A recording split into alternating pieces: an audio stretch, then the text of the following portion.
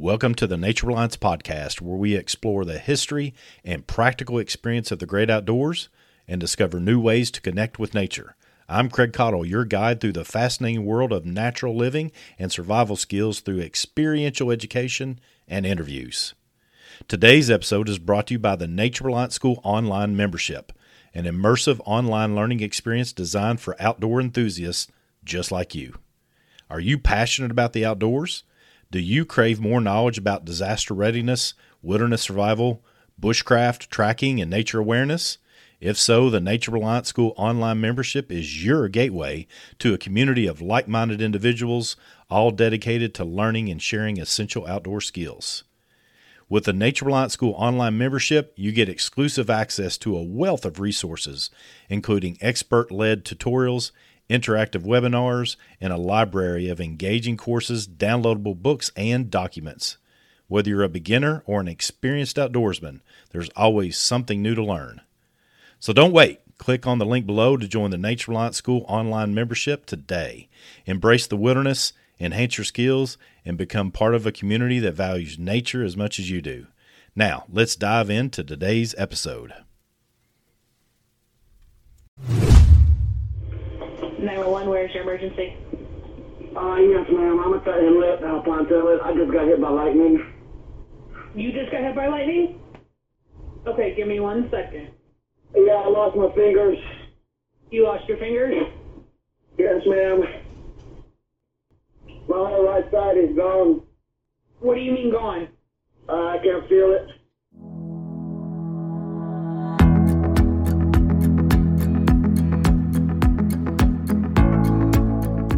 Hey everybody, welcome into another episode of the Nature Reliance Media Podcast. I'm Craig Cottle, the director of Nature Reliance School. I'm going to be hanging out with Tracy Trimble, our co-host for the Nature Reliance Media Podcast and editor extraordinaire, which we greatly appreciate.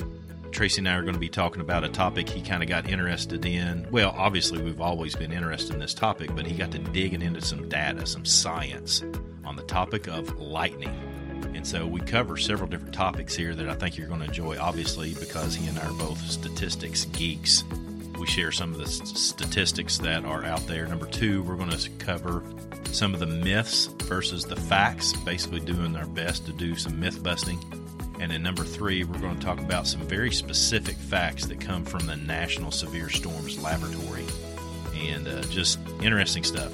That is also going to include how to gauge how far away a storm is. What you think it is probably wrong. I'll go ahead and give you a hint. And then after that, we dig into the next topic, which was what to do if you get caught in a storm. We don't want to throw a bunch of data out there and not give you some ways to get past it. So we have a list of do's and don'ts that are put out by NOAA, which is very useful information. And then in typical Nature Reliance School fashion, we go over first aid, as well as we then go into some scenario training, meaning we lay some situations out that are likely, stuff that you've probably done, things that I have done, things that Tracy has done, situations like paddling and kayaking, canoeing, camping, just hiking. How do you handle yourself? And that way we give you some answers on what you can do if you find yourself. And then we wrap it up with my man, Roy Sullivan. Hang around to the end to hear what Roy's all about. It's crazy. So, welcome into Nature Reliance Media Podcast. Hey, everybody. Welcome to another episode of the Nature Reliance Media Podcast. Today, you got Craig and Tracy again talking about a subject that I think, quite frankly, everybody needs to listen to. Tracy dug into some research on lightning. Yes, that lightning. And we're going to talk about some things, particularly as it relates to being outside. There's going to be a lot of myth busting here. You know, that whole thing about you can count between thunders and how many seconds, and that's how many miles away the storm is. Well, that's way off. So we've got a lot of other stuff like that we're going to discuss today. Tracy, what's up? Man, I am doing good. How are you doing? I'm doing good. It's been a good day. Got to go out and play in the woods today. Tracker got to chase some turkeys. Oh, really? He's gotten freaky about turkeys, man. The dog loves to chase turkeys. Does I'm not he a chase fan them of him. hard? He goes hard at after the turkeys. Fortunately, he can't get close enough to them. but I can't. I can get him off of everything else, but the turkeys he's just fascinated with. I guess Got his attention. Hey, guess what I get to do this afternoon? Turkey hunting? No. No. What? Go fishing. Really? Where are you going? Yeah. One of my neighbors has a pond down here. You know, one of those little homeowners pond that they stuck in 25 years ago that's teeming with fish. And nice. He purchased the land and cleaned the bank and dam off, and it looks really nice. So he called me for some advice on real estate, and so I asked him for permission to go down there and fish. And he actually said, well, we're actually getting ready to put some chemicals in it because it does have a lot of algae, weeds and everything growing. And he said, if you don't care, just go down there and clean it out because we're getting ready to clean it out and kill it and start over from scratch. So I said, don't worry about it. I'll clean it out for you. No joke, man. I went down there last night. I went there last night, man, through just to see if, just to get my rod and reel throwing again because it's been in my wood shop and had dust all in it. Yeah. And 5 casts, 2 fish, 3 fish, 5 casts. Oh, shoot. Shell crackers or bass or what? I mean, what was it? Bluegill? Little bluegill and a crappie. What? Black crappie, yeah. Man, if it's got crappie, they might be stunted if nobody's been catching them. If there's that, because man, those things rapidly grow. But he was probably 7 inches, 8 inches. Holy mackerel! Nice. Dude, that's some fillets on tap right there. Yeah, boy, I hope I have a bunch of them.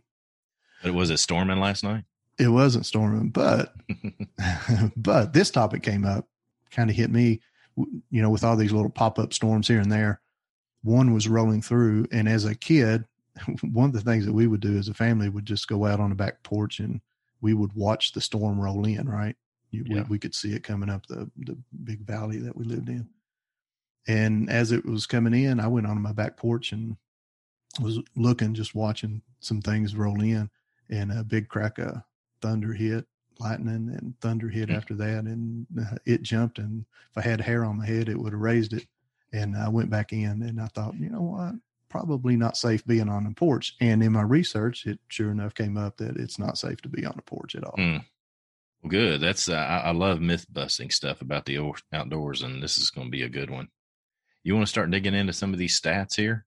I always wondered about, we hear, how many deaths per year and all that kind of stuff. But over the last 50 years, the United States has averaged roughly 50 deaths per year. And that has gone down significantly over the last, pretty much every year, really. For instance, in 2021, we've only had 2 deaths so far from lightning strikes. In 2020, we had 17. 2019, we had 20, and then 21, 16. And in the year of 2016, though, we had 40. For some reason, it jumped way back up. But over the last 10 years, it's pretty much averaged somewhere between 20 and, I don't know, maybe 27, 28. Yeah, that's more than likely. I would say a lot of those are preventable too. So that's why we wanted to get into this topic. I would think so. The stats also showed out that the vast majority of the deaths were male versus female. Huh. That doesn't surprise me. Yeah, I mean, it doesn't mean. I mean, the vast majority, like in 2020, 13 of the 17 deaths were male. Oh wow. Yeah. So guys, we gotta use better judgment. Get smarter. Yeah, we need to get. That's smarter. what we're going to do today, though, right? We're going to throw some of this stuff out here so that people know different things. I'm thinking, I don't know, just because I like it, but I want to jump into some myth busting pretty quick. Does that sound good to you? Yeah, absolutely. I think first one you got listed here. Here's a statement: a tree can act as sufficient shelter during a storm. Is that true or false? Can it be a shelter from rain? Yes, I guess. But from a thunderstorm, they highly recommend not standing under a significant tree, especially if it's the tallest tree in the area. Understanding that lightning strikes the tallest object around is true. And we'll kind of get into that in a little bit. But probably not the best case scenario is standing under a tree during a thunderstorm. Now, I'll raise my hand I have done that before. Oh, I did it 2 weeks ago in a class. We didn't have any place to go. Yeah. I mean, it was one of them things that we had a lightning storm coming through, and the place I was doing was remote, and there was no other shelter. And so we were in an open field when it started coming. I was like, we got to get to some trees. And and you've read most. I've only looked through a bit of this. Tell me if we did the right thing or wrong thing. I pushed them up next to the base of a hill under trees, thinking that the most likely place to get hit would be a tall tree on that hill. Would that be true, you think? Or did I do the wrong thing? Yes. If you want to go by statistics, it will generally hit, my understanding of it is it will generally hit the higher portion of that particular hill, but there's by far no guarantee. Oh, yeah, sure. It can strike down in the mid. What they kind of recommended, or what I've kind of got from the reading of being in the woods, is actually not standing beside of or under a tree, period. Finding an opening in the forest and standing in that area and not up against that tree, because lightning is going to hit the trees before it hits the ground if it's a forested area. And I'm talking about typical Kentucky forestry area.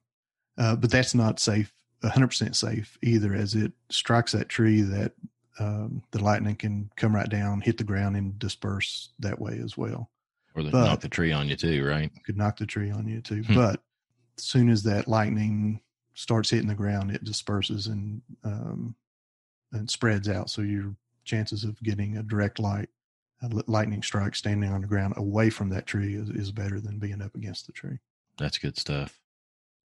That's a pretty common thing that I've been in the middle of through the years. I mean, if you spend time outside, you're going to be out in a lightning storm. Yes. I mean, it's, yeah. And I've stood up underneath the trees, partially just from trying to keep from getting wet. Yeah, sure. Right. And it starts out like that, but eventually you end up getting soaked anyway. So, but that's usually how I begin up against a tree. But it says that if you're out in places like open field, definitely stay away from fencing, especially if it's wire fencing. Get away from that. Does it serve as an attractant or something? It does. Yeah. And then even something that I didn't realize in this was plumbing. Like if you're in an urban area, or even if it strikes close to your house, the plumbing in the ground can attract that lightning and pull it right into your house. I read a story of a gentleman being struck by lightning while he was taking a shower. Yeah. I've always heard that. I guess that is one of those wives' tales that is true. Never, and my wife's the same way. She's like, it's starting to storm. I don't want you to, even if I'm in a shower and it starts to storm, she tells me to get out. I guess she's right on that. She's right on that. And I was, under that impression as well. And that, I think that brings up something that I want to talk about too. And that is probably be a good idea to share with everybody where you got this information. Yeah. All this information that we're putting out either came from the NOAA website, the Forestry Service websites, or CDC. Okay. And this other one was the National Severe Storms Lab or something like that. Yes. Yeah. Which was underneath the NOAA website. Oh, okay. That's part of NOAA. Okay. Or at least it is on the website. Gotcha. I stayed away from pulling up YouTube videos and listened to Joe Blow talk about it. Yeah. Yeah. That's, well, we were talking about this in a class I was teaching this weekend about, I might have put information out on a YouTube video 10 years ago that I might have gotten smarter. Somebody might hammer me on it, but at the same time, I'm not going to apologize for getting smarter over the years. It's you share as much information as you can with as best you can, but we're all improving. So, which, you think about CPR, how many times has CPR procedures change? It's like every other year. Every 2 or 3 years they're changing or updating it. So as information comes along, we gotta grow with it. Yeah. And I like the fact that you dug into some real scientific information here. Location. Some people in the prepper survival community have such a disdain for the government, but I'm just telling you, these organizations you just mentioned are just absolutely crammed full of scientists that this is all they do. They have dedicated their life to it. It's the same thing with ticks. The information I pass to people comes from an entomologist that all they do is look at ticks every day. They got a better opinion on the matter than I do. That's just all there is to it. That's all there is to it. Exactly. All right, number 2 here. Lightning victims carry an electrical charge. If you touch them, you can be electrocuted. True or false? That's not true. The body does not maintain the electrical charge. This is one I didn't believe to be true. I don't think I've ever heard that one before. But apparently it is something, because this is something that NOAA put on their fact or fiction type page. So apparently somewhere through history, it was believed that they maintain that charge, but they don't. So as soon as that lightning is over with, then you can start your CPR and first aid for that person. Mm-hmm. I saw a picture the other day that somebody had put up on Facebook. Some woman that had been hit by lightning. Her whole back would look like like the lightning went down through her blood vessels, because all of her blood vessels on her back had been exposed out. It was wild, man. It just hurt me thinking about it. There's all kinds of pictures you can pull up of lightning strikes and the damage that's left over. Pretty wild. Right, number 3 here. If you're trapped outside during a thunderstorm, hey, and just because I know what's coming up, everybody listen to this. We're going to go over these facts or fictions. And one of the things that Tracy put together that we're going to go over at the end is basically some scenario training. So stay tuned for that as we get to it. We're talking about just the facts right now.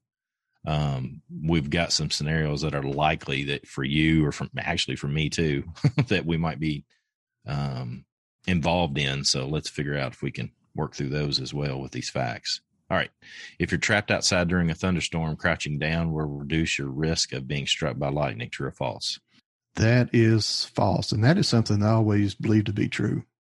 I can't necessarily remember who I was taught by, but I was always under the impression that if you're caught outside, crouch down, and I'll try to describe the position. They want your feet together and squat down as low as you can without allowing your butt to touch the ground. Bow your head as far down between your knees as you can. Keep it as low as possible. Put your thumbs in your ears and your fingers over your eyes. And that protects you from sound and the lightning. But that is not true. Studies have found that if you're in that position, the increase of safety is extremely minimal. What they would recommend is that you spend the time moving to safer ground and preferably get off the X. Yeah, get off that X. Preferably a vehicle. If you're car camping, don't stay in your tent. Don't stay under the picnic shelter. Leave that area and get your family and kids into the car. Wait the storm out, and then go back into your tent areas and such. Now, if you're out away from your vehicle and you want to minimize your ground contact, your person to the ground contact. So if you find yourself needing to sit down, take a backpack, as long as it doesn't have metal in it, put it on the ground, then you can sit on it. Put something underneath your feet even helps. Almost everyone carries some type of pad to sleep in. Mm-hmm. Get on top of it. Even if it 1 inch of air, that still allows you a little bit of a break from ground contact.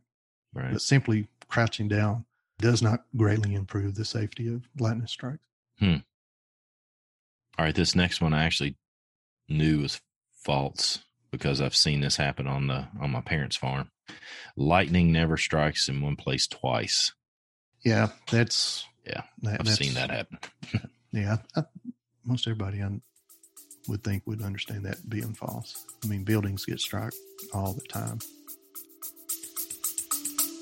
We'll be back after a quick break. Hey guys and gals, a quick break in our episode to talk about a game changer in outdoor cooking, the Fire Maple backpacking and camping stove system. Whether you're hiking, fishing, or even prepping for emergencies, this portable pot and jet burner is a must-have in your gear. Best part, it's nearly half the price of a comparable Jetboil stove system. Thanks to its leading heat exchange technology, you'll experience reduced boiling times by up to 30% compared to traditional stoves, even in windy conditions. That means more time enjoying the outdoors and less time cooking. Are you ready to upgrade your outdoor cooking game? Click the link in the description now to grab yours. Trust me, your outdoor adventures will never be the same. Mom and Dad's farm has a hill on it right behind the house that has a big, tall locust tree right on top of it. And I've seen that tree's been hit. I can't tell you how many times that tree's been hit. It's a wonder it hasn't exploded yet, but pieces and parts get knocked off of it all the time. All right, number 5, lightning cannot strike in an area if it is not raining and the skies are clear. They say that is not true. They talk about not waiting until the thunderstorm is immediately overhead. It says that if you can hear thunder, lightning is close enough to pose immediate threat. So even though that thunderstorm may appear miles and miles away from you and it's not raining, even the sun might be out overhead as it's coming in. That is not a safety position to be in. All right, so let's get on to our third topic here. And again, this stuff comes from the National Severe Storms Laboratory. Do you say laboratory or do you say laboratory? I would say lab.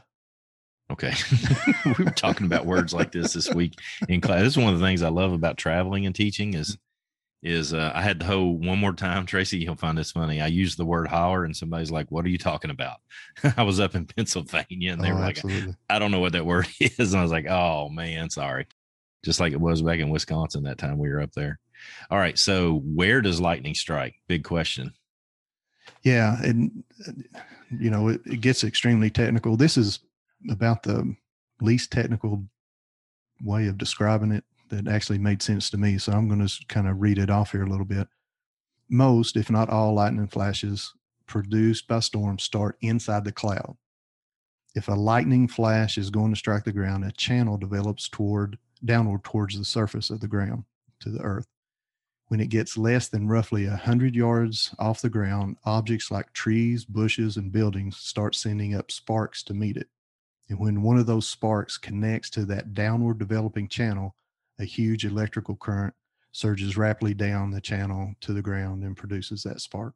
Tall objects such as trees, skyscrapers, and more are more likely than the surrounding ground to create one of the connecting sparks and are more likely to be struck by lightning. It says mountains are also good targets.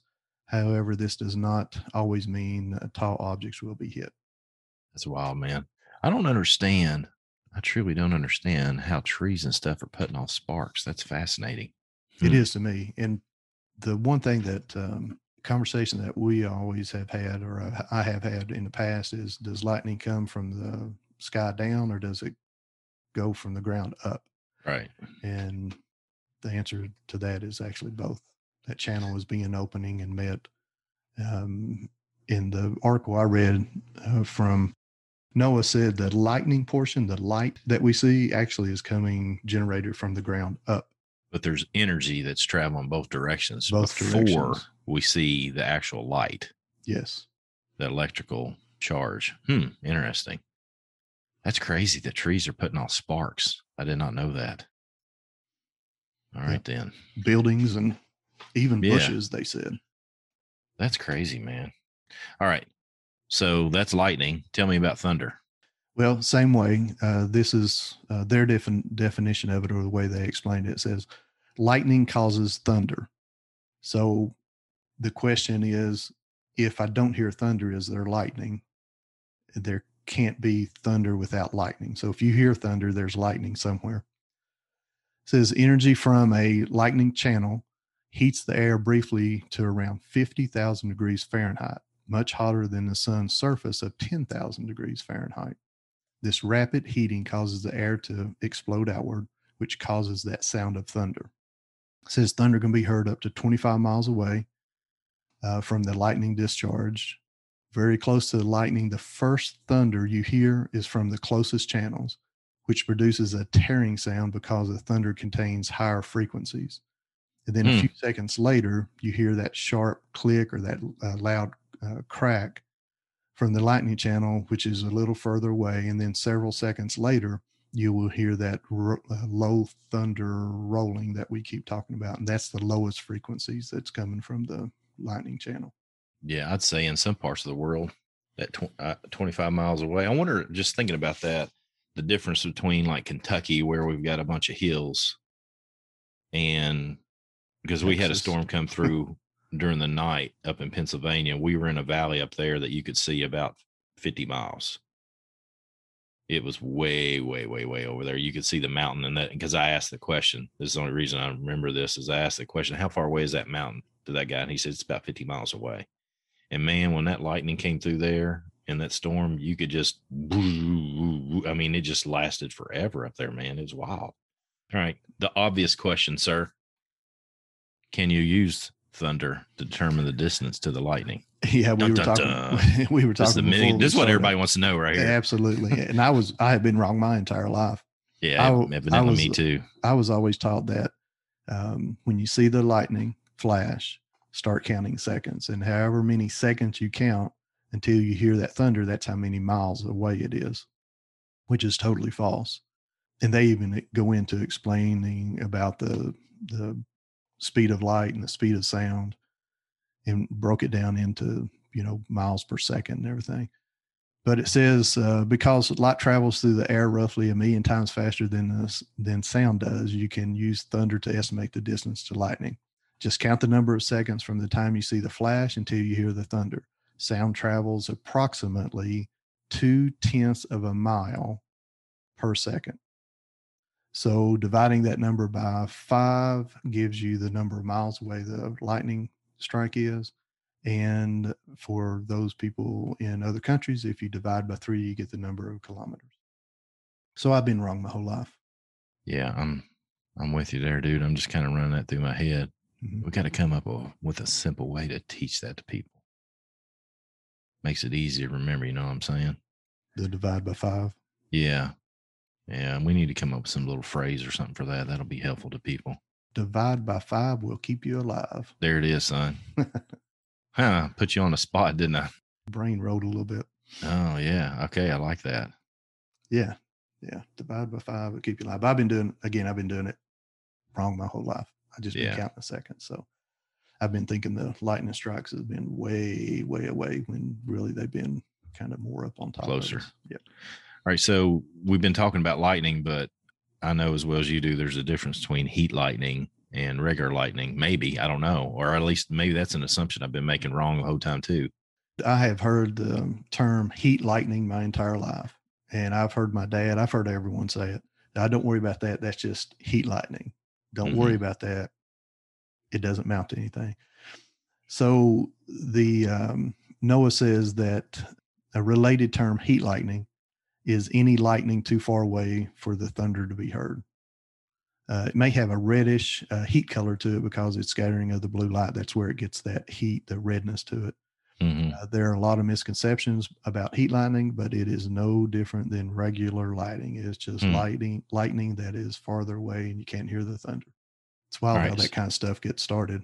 Yeah, I mean, it goes back to that, like we've talked about so many times, or at least I've talked about it too much, about moss growing on the north side of trees, man. I still, to this day, believe in my heart that was put in some kid's book a long time ago. And it's just been, because back, as long as that's been out, that wasn't put out in some blog. So that was put in a kid's book somewhere. I can remember the moss on the north side tree even whenever I was a kid growing up. That's what I'm saying, man. It's just, this kind of stuff is harmful to people. Mm-hmm. All right. So is it possible to have thunder without lightning? No, lightning causes the thunder. So you may see the lightning again and not hear the thunder because you're too far away. Right. But there is thunder there. I was kind of enjoyed. I hadn't been to the beach in a long time. Went down a couple of weeks ago with my wife. You can see so far. There's so many things in that part of the world that you get to see that I don't get to see in Kentucky. I remember a friend of mine, when he went to college, he grew up in Eastern Kentucky at the foot of a mountain. And the first time he saw the actual sun set on the horizon was when he went to college, because he was poor and he grew up there and he never left, basically Paintsville area of Kentucky. Right. It's beneficial when you start looking at weather and considering it to go where you can see it so far away. I mean, I've been trying to study clouds for a while. Over the last year, because I wrote about clouds in that children's book. And there was finally, I got to see such a sky full of clouds down there. I was like, all this stuff that I researched and studied, I could see a little bit better down there, which is good to be able to formulate what it looks like in my mind, at least. All right. So does a thunderstorm always produce lightning? by the definition of thunderstorm, you're going to have thunder. And since thunder is created by lightning, a thunderstorm will always have lightning in it. So whenever the TV forecaster that comes on, that's typically wrong, and says there's a thunderstorm, rolling through, if they classify it as a thunderstorm, that tells you straight up that there's lightning going to be involved in that storm that's coming through. And we touched upon this a little bit, but does lightning always strike the tallest object? Not always, but typically the case. But it's not safe to assume that to be 100% true. All right. So these next couple of questions we have in our notes, I think we've covered. I think we have. Does lightning strike from the sky down or the ground up? The answer is both. And we talked about the channeling there. And then how hot can lightning make the air? Surrounding air anywhere from 18,000 degrees Fahrenheit up to 60,000 degrees Fahrenheit. And Dude, the surface of the sun, because whenever I read the first article, I read it as holy mackerel. It's hotter than the sun, and it's not. It's hotter than the surface of the sun, which is roughly 10,000 degrees Fahrenheit. Because that's a big difference. That's a big difference. Holy mackerel, man! But think about that. That's why even if it you're close to it, can create burns. Yeah. All right. So what happens to the ground when lightning strikes it? I thought this was interesting because there is a movie out, and I swear with Matthew McConaughey. No. Yes, dude. What was it? And we're thinking of two different movies. Then you're not thinking about the movie where the guy makes the stuff on the beach. Yeah, that's not Matthew McConaughey though. It's not. No. Okay, you keep talking. I'm gonna look this up. That's exactly. And whenever I saw this, it brought that movie up. Look that up while I finish it. It says what tends to happen when lightning strikes the ground is that it fuses dirt and clays into silicas. The result is often a glassy rock in the shape of a convoluted tube. Now, what was the name of that movie? It was Sweet Home Alabama with Reese Witherspoon. Oh, that's a good movie, man. That is definitely a chick flick that I like. That's a good movie. I like Reese Witherspoon though. Yeah. But he made a killing going out there and putting those rods in the sand, if I remember the movie. Yeah. Right. Oh yeah. And it says lightning traveling down a tree trunk turns the water into steam, and if that steam gets under the bark, then into the surface moisture of the wood, the rapidly expanding steam can blast pieces of bark and branches from trees. And we've all seen that where trees have just basically blown apart. Yeah. I'll tell you what somebody told me one time. This is not something this is kind of like one of those wives' tales things too, that wood off of a tree that's been hit by lightning was nearly sacred to Native American people. And that's what they would always make throwing sticks and boomerangs from. Is that true or false? I have no idea. I doubt it's true. And that's why I'm not going to mention who told me that, because he's a pretty good guy, but I think it's bullcrap. I have to call BS on that one. Actually, I'll be seeing Doug Meyer tomorrow. I'll ask him if he knows. He's got a degree in anthropology, so he might know that. Yeah, that would be interesting. I could see where they might see it as being special. Oh yeah, special. Yeah, he was specifically honed in on boomerangs, though. I was like, okay, whatever, man. My question would be, does that wood burn? I don't know. It might be charred already. It doesn't always come off black, though. No. I've seen a bunch of trees. It just looks like a bomb's hit it. I just wonder if it, through that electrical charge, if it off-gassed enough not to have enough gas to burn. I don't know. It's a good question. I'll have to try that. Yeah. The lightning current can travel even farther through water, metal fences. There's the fences like for farmers and such, power lines and plumbing. Yeah. And the point of it traveling through other areas just because everybody's connected to the same water line. That's pretty interesting too. So, yeah. All right, everybody from Florida, listen up. When and where does lightning most frequently strike, Mr. Statistician here? Yeah. The highest, this is good information. Highest frequency of cloud to ground lightning is in Florida between Tampa and Orlando. That's wild too. A lot of moisture in the air, a lot of hot, humid air. I would have been convinced 1,000,000 times over that it was on my dad's farm. I would have said Texas. Gosh. Why? Well, because, maybe not Texas, but somewhere out in the Midwest because of all the storms and the tornadoes, the tornado alley out through there. I would have figured it somewhere out there. But it says it's because of all the hot, humid air. If you're listening to the podcast and you're Florida, let us know your experience down there between Tampa and Orlando. All right. How many flashes a year are there, Mr. Trimble? It says over the 48 states, the average of 20 million cloud to ground flashes have been detected every year since 1989. And it says a lot of those ground contacts will have multiple points. So they're estimating about 30 million points of ground strikes on average per year. And this comes from the Lightning Detection Network. Because, Yes. we need that too. I had no idea that even existed. Me either. Never heard of that before. That's a bunch of nerds in some laboratory somewhere. Just, there's another one, Fred. Can you imagine? Oh, man. But I'm going to take their stats for it because. Yeah, no joke. That's who I want stats from. Absolutely. Even though they're nerds, that's who I want to listen to. All right. So what are the odds? Here's a good one. What are the odds of being struck by lightning? How many times have you heard that in your life? You have a better chance of being struck by lightning. Yeah. All the time. Yeah. So I was for different curious. reasons too. Yeah. I've heard everything ranging from blood type. And I think that comes from insects because there is some data that shows that mosquitoes are attracted to certain blood types. I think that kind of stuff just bleeds over to everything in nature. I really do. I mean, I'm about convinced of it anymore. I bet it's O positive because I'm O positive, and I can't remember. It's in a blog we got on the website. And that's another one of the things I interviewed that entomologist about, and he laid that on me. I was like, okay, my daughter's just like you, dude. And they come after. Yeah. And we actually, I actually, after she got diagnosed with type 1 diabetes, wondered if it was something about her blood sugar levels. Right. Mm-hmm. That is not necessarily true at all.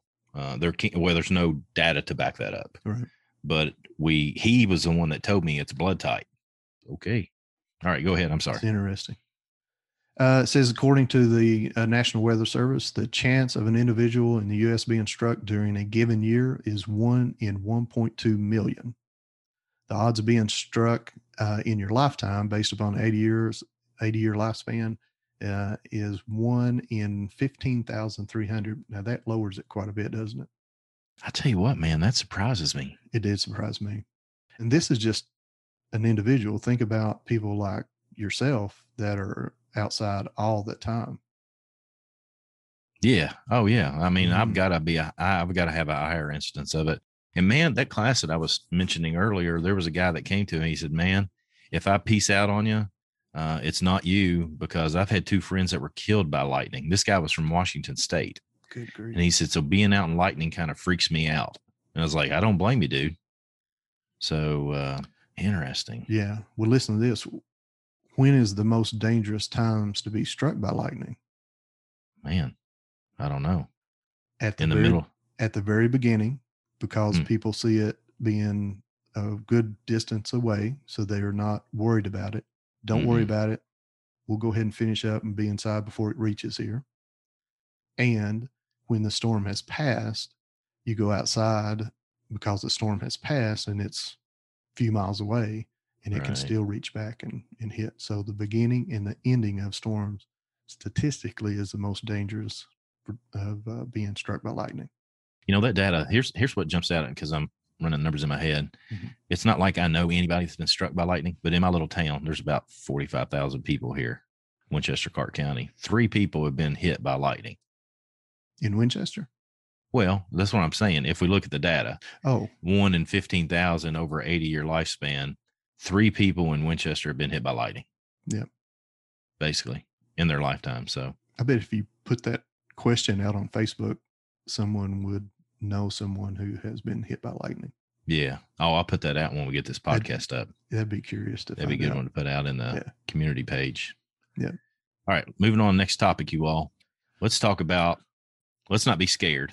We always like to talk about stuff and learn and get data, but now let's start using it to our advantage.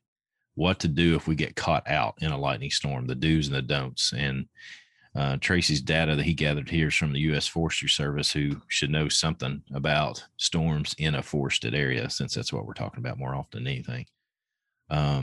You want to go? How about you go the do's and I'll do the don'ts? Okay. The do's, the number one is obviously seek proper shelter. And if you're thinking about camping A tremendous amount of families go what we call car camping, meaning they back into a gravel little parking lot, and then they have a section where they pitch their tent.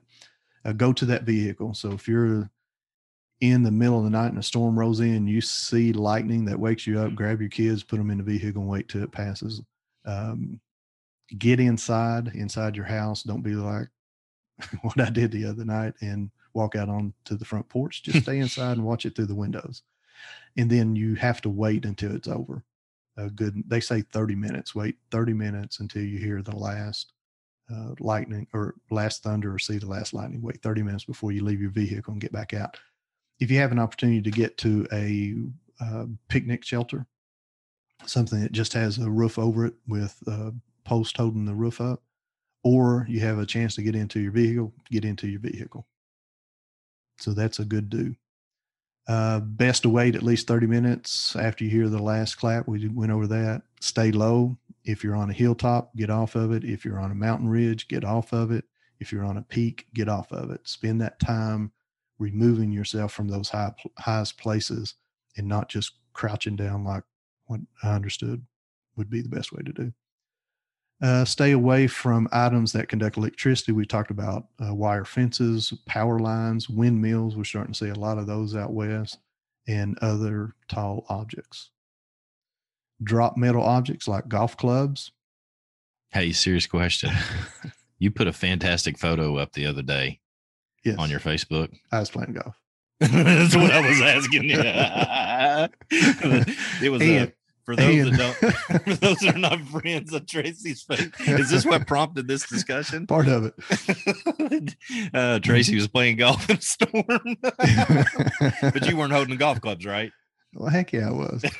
That's funny, man. Oh, we were.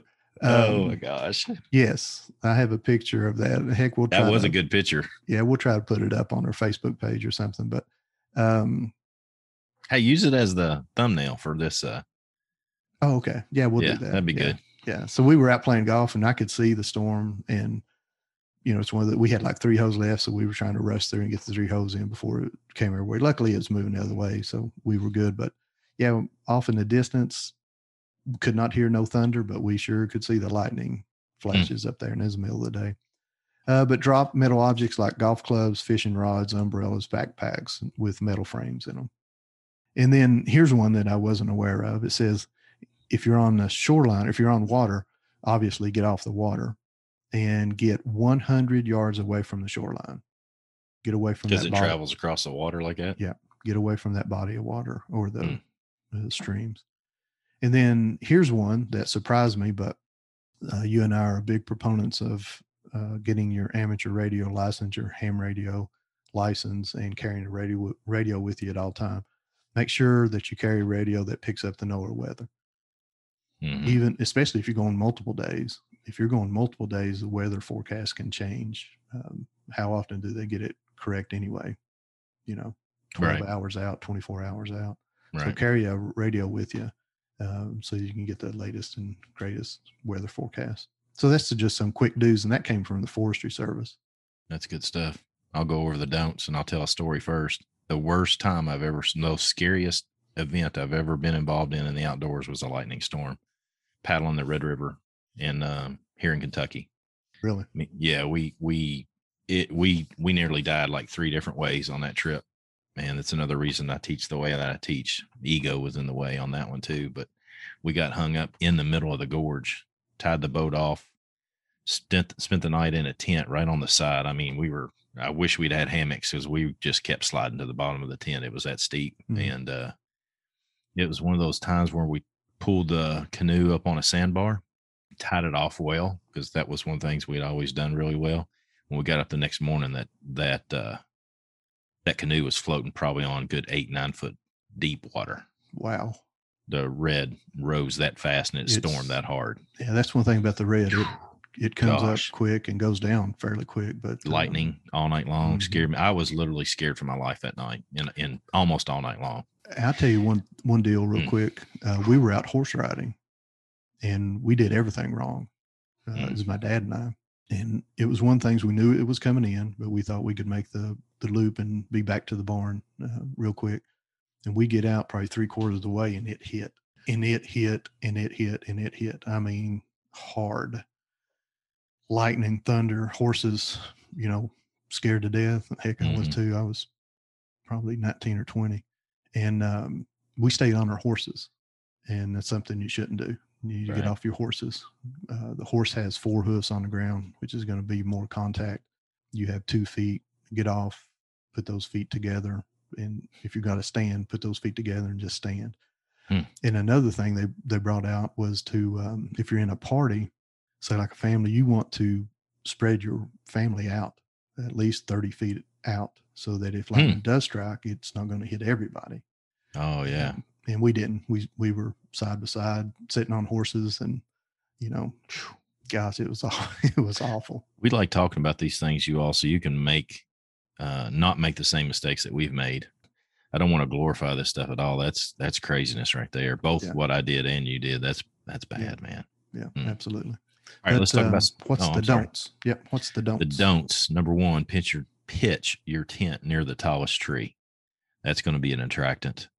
So don't do that. Number 2, stand near isolated trees on cliffs, ridge tops, or rock overhangs. Caves are not suitable for such shelters, which was one that would surprise me.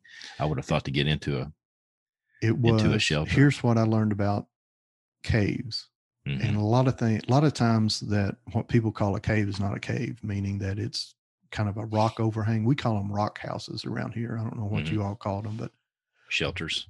It's basically if you took the shear line of a cliff and down at the bottom of it, you just reached in with a giant fork and just pulled out part of the rock. So you really just getting underneath the cliff. That's what I grew up calling them rock houses. You call them rock shelters. And if you notice, if you're ever in those have a moisture in them, which is going to pull.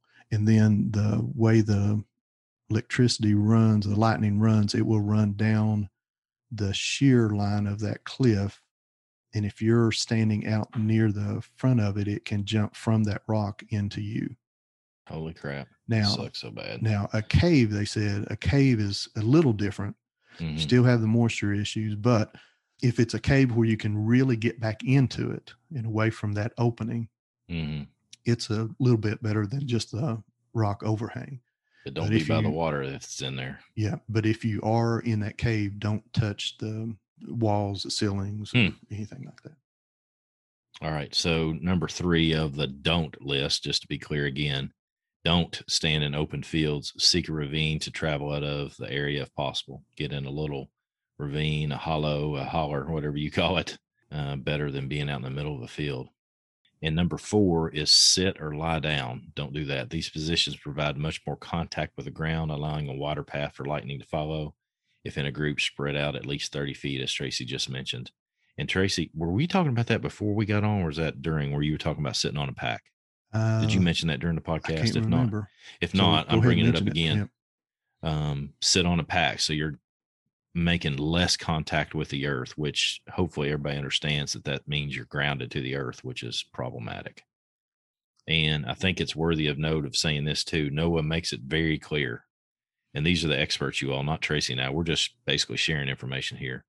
NOAA makes it very clear there are no safe places in the outdoors when lightning's in the area. True. That can be problematic. All right. Number 5, let's talk about some first aid, dude. Yeah. So you're out and about with your family and a member gets struck by lightning. What do you do? I think this might be something that a lot of people overlook in terms of studying for it, preparing for it.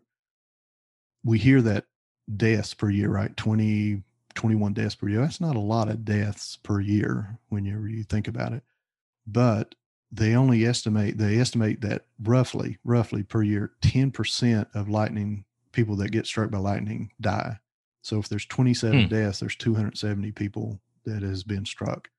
Oh, wow. And the vast majority of those, like 74%, they say, of the survivors, they have some form of permanent disability. You can imagine. Man. So that's nearly 300 people. Yes. I mean, it's going to be right at 300 people that are going to either die or. Ugh. And then lightning deaths are typically second in the number of deaths behind floods. It does cause a problem, right? So we need to be prepared for it. The number one thing, and really number one kind of thing you really need to do always in the first aid, is call 911. Try to get help on the way before you actually start working on the patient or the victim. You don't want to get involved in helping the patient and not call 911. If there's multiple people, you need to look directly at someone and make sure they understand that they are the ones that need to call 911. And be prepared to give your location either by road or campsite, or if you're out in the wilderness in the outback, you need to be able to give your coordinates to 911 so that people can come in and find you. The number two thing I would say, and this actually came from CDC and I agree with them, something that we always overlook, or not always, but a lot of people overlook if you don't train for it, is safety first. And safety first means me, we, you. I need to take care of myself if I'm not injured, because I'm the one that's going to be helping people. And then I need to take care of we, meaning, for instance, say my family. I don't want a second member of my family doing something to get hurt, which compounds everything, which adds to the problem. I want to be part of the solution. And then you is the victim. So safety first goes me, we, you. And that, I think that would be good for anyone, any situation. So it says, if necessary, move the victim to a safer location, meaning if they're next to that tall tree, if they're out on a cliff line, you don't want to be doing first aid CPR while standing or sitting next to a cliff line. So move them, if at all possible, to a safer location. Lightning often causes a heart attack, which is the leading cause of death. So check for a heartbeat and then check for breathing. And the best place to check for the heartbeat is in the neck area. And then resuscitate. If the victim does not have a pulse, start CPR procedures, which is 30 compressions, 2 breaths. If the victim has a heartbeat but is not breathing, then immediately begin your rescue breathing, which is 1 breath every 5 to 6 seconds. And then you have to continue this resuscitation efforts until help arrives or the victim, becomes conscious. And then one of the things that might occur is hypothermia. So placing some type of ground break between the victim and the ground will help alleviate that. And then after, if they do come to, then you're going to may have some other issues like burns and shock and blunt trauma. And you have to provide basic first aid for that as well. It's just some quick and dirty way of looking at the first aid for lightning strikes if you're out.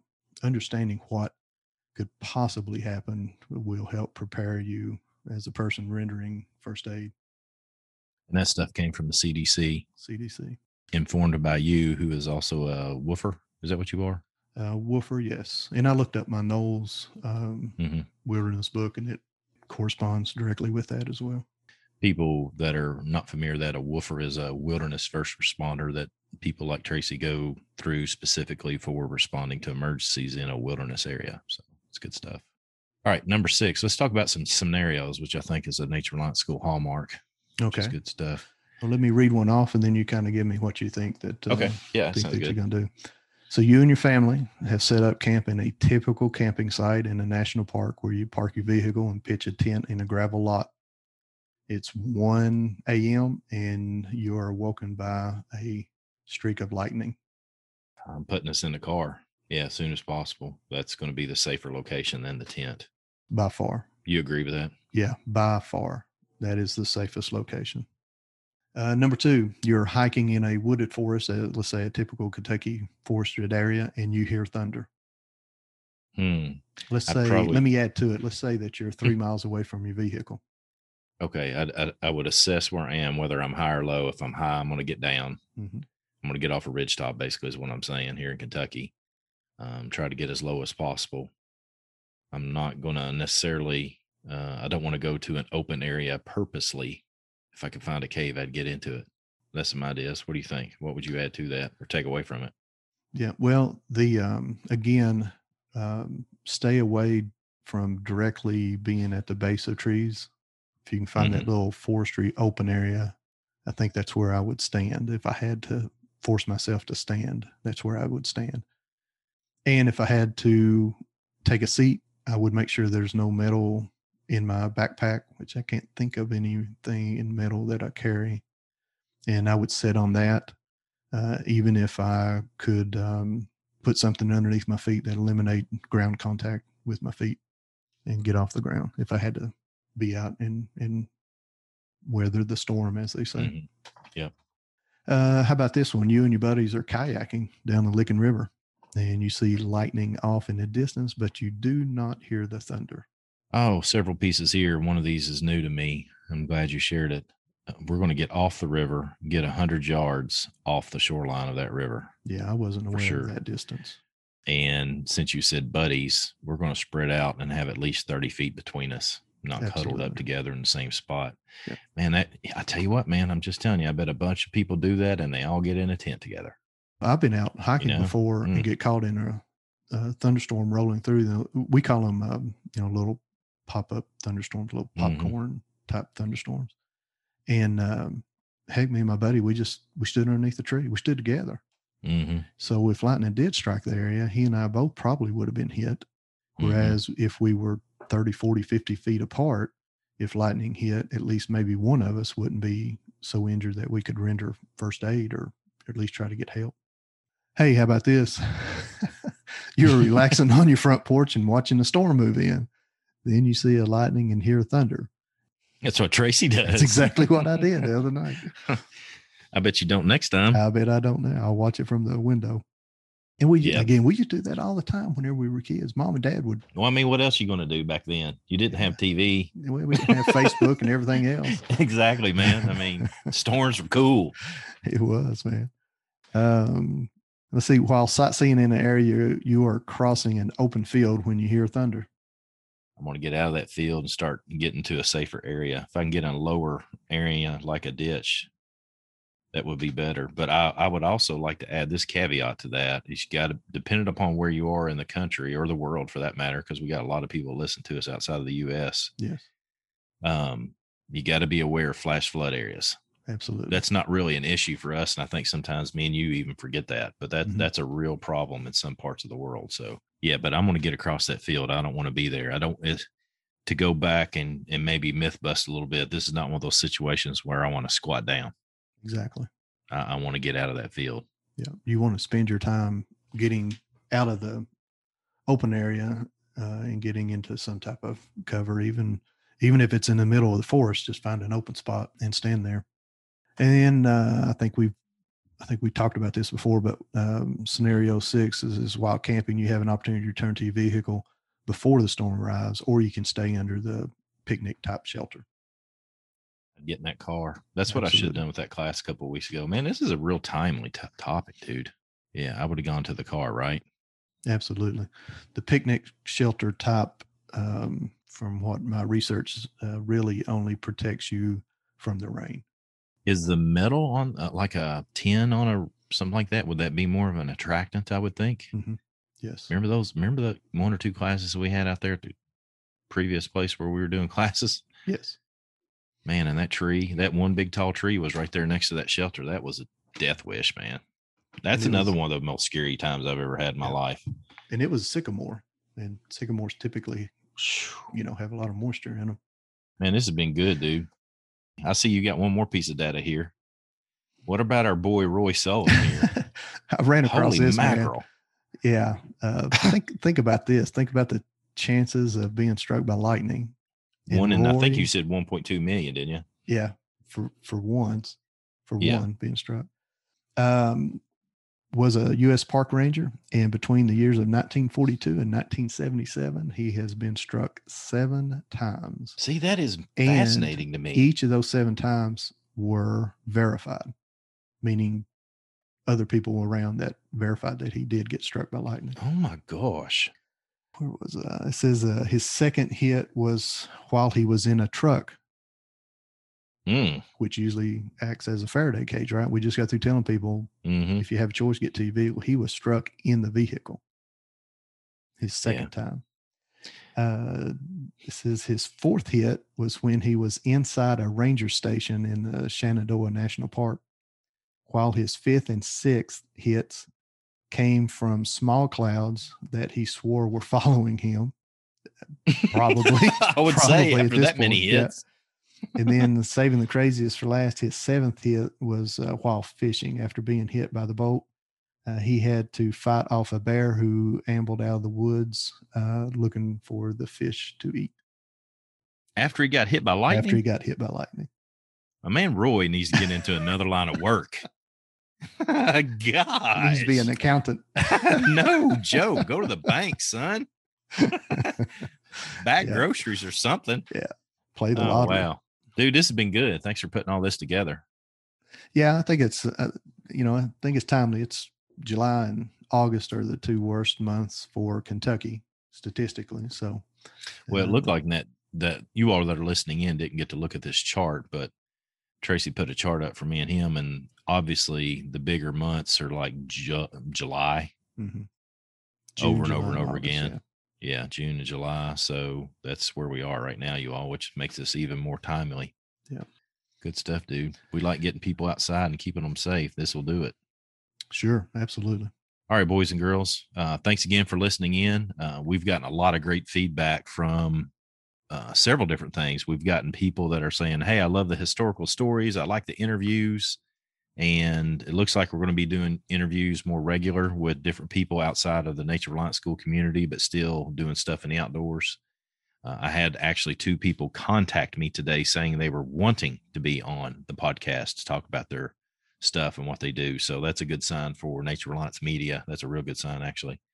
Our way is not the way of doing things. It is a way. That's why Tracy put data together from a bunch of experts in the field. It's not me and Tracy's personal opinion on this. These are people that look at lightning for a living, which I think is worthwhile if your investment in time and studying such things. Anything else? No, we appreciate you jumping in. And if you got a second, if you got a comment, either positive or negative, or if you have a suggestion for a podcast episode, send us a message at podcast@naturereliance.org. And help us out.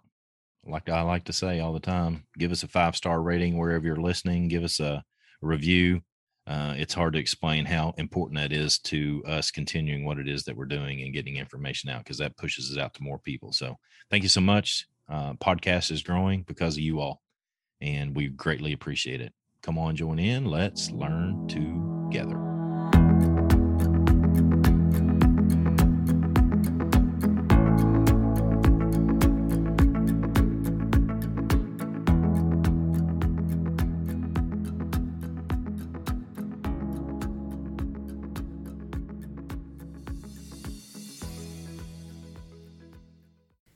And that wraps up another fantastic episode of the Nature Reliance Podcast. I hope today's journey has inspired you to explore and connect with the natural world in new and exciting ways. Before I say goodbye, remember to check out the Nature Reliance School online membership. If today's episode sparked your interest in wilderness skills and outdoor adventures, this online community is the perfect place for you to start or continue your journey. You can currently sign up for a year for only $99 and get 2 months for free.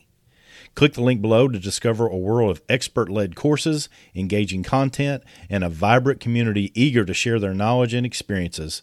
Whether you're starting your outdoor journey or looking to deepen your existing skills, the Nature Reliance School online membership is here to guide you. Thank you for joining us today. Don't forget to subscribe for more adventures and share this podcast with your fellow nature enthusiasts.